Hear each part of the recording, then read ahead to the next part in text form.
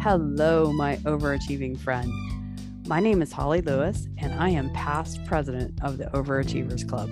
I'm here to talk about the path to calming the hell down and feeling worthy without killing yourself on that perpetual hamster wheel that you're on. Are you ready? Let's go.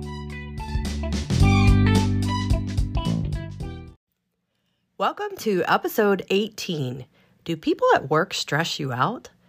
You know, I took a Facebook poll the other day about work stress, and you probably already know that over 80% of the responses indicated that the people at work cause them the most stress. And this comes up all the time when I'm coaching. So I wanted to talk to you about 3 areas we always explore, and it's probably not going to be what you think. So number 1, people are not clear with their expectations. So we expect people to read our minds, and we couch it in the language of quote unquote common sense. Every single person has a different brain based on their DNA and their experiences in life. How could it even be possible that there's any kind of sense that is common? Really, this is one of my pet peeves. When I hear people saying, oh, well, that's common sense, it drives me crazy because there's no such thing as common sense. Just because you know how something should be, that doesn't mean that other people do. This is called a cognitive bias, and it is prevalent. No matter where you look, people are talking about common sense and how people should just know, or they should know better, or whatever. Do yourself a favor and just be clear with your expectations. Make sure the other person understands what your expectations are, and remove the words common sense from your vocabulary. Having a conversation with people and making sure that you don't expect them to read your mind, or you're not trying to read their mind, is the best way that I know to clear out assumptions. And that's what I try to do is, can we get all of the assumptions out in the open so that we're all on the same page and there is no miscommunication? Because really, a lot of the issues with other people are issues with communication. All right, number 2, we think other people should change their behavior in order to make us feel better. And this is a result of social programming. You see it all over the place. The suggestions that everyone else is responsible for how shitty you feel. It's just not true. We believe this because we have a blame bias. It has to be someone's fault, right? No. Sooner or later, you figure out that you're responsible for how you feel, no matter what is happening. You get to choose. You can trust, love, or respect someone, no matter what, if you choose to. So let's let that sink in for a minute.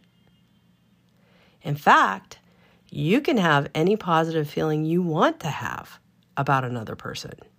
As John Overdorf stated, the way you see any individual in your mind is the best that they can ever be in your presence.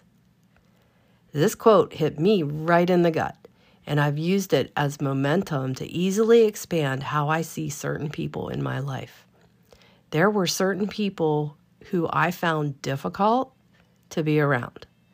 And now I just changed what I think and what I see about that person in my mind when I think about them.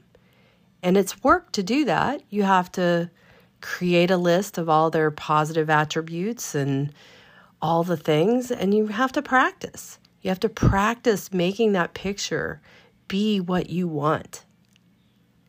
And then they show up that way. It's an amazing, amazing trick. And finally, Number 3, we don't realize that emotional states are contagious. Emotional states are contagious because we have mirror neurons. And mirror neurons take up 30% of our brain and are responsible for mirroring other people's states and behaviors. This empathy really helped us stay part of the pack so we didn't die naked and afraid. If I'm agitated, then more than likely the people around me are going to be agitated too. However, if you're aware of this phenomenon, you can choose not to let someone's emotional state affect you. You can choose to change your own state at any time. And here's how you do that. You imagine a time when you were excited and having a blast, and picture it as a movie in your mind and make that movie big and loud. Have you ever thought about why when you see a movie at the movie theater, it's always so good, but then you see it on a TV screen and you're like, what the hell is this movie even about? And this isn't even as good as when I saw it in the movie theater. It's because the way our brain works, when the pictures are big and loud, it's more emotion gets attached to that. And when the pictures are smaller, it's less emotion. So you can actually use that fact to change how you feel. So if you can imagine yourself having a great time, excited, having a blast, someplace where you were just having a really good time, and make that picture very big and loud, you can give it a name because that'll help you recall the state at a moment's notice. And that comes in pretty handy. And get up and move too. So just remind yourself and change your state. Can you imagine what your life's going to be like when you aren't dependent on other people's moods? This work has completely changed my relationships at work and with my family, to be honest.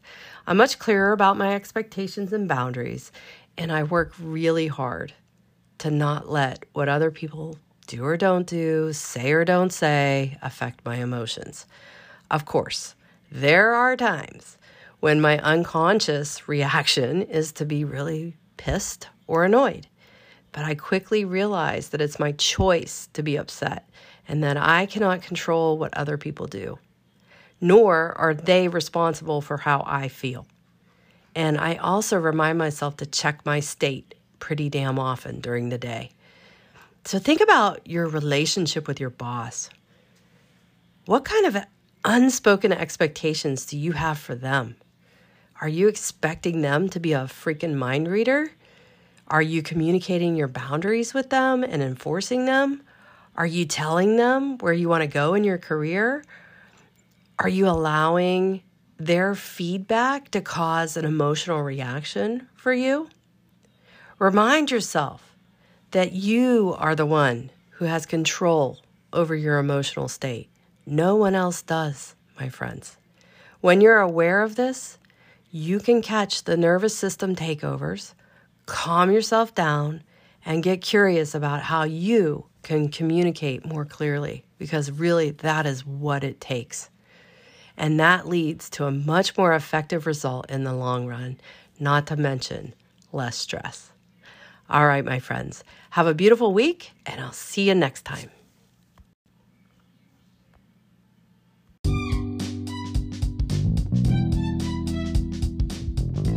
Is work not working for you anymore?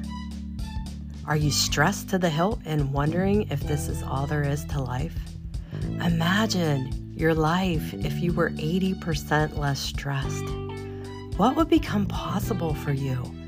More time with your loved ones, being perceived as a calm leader and an expert at work, getting promoted, feeling energized and empowered and more creative. All of this is possible, my friend. It just takes a few tweaks around taking things personally, boundaries, self-trust, and focus.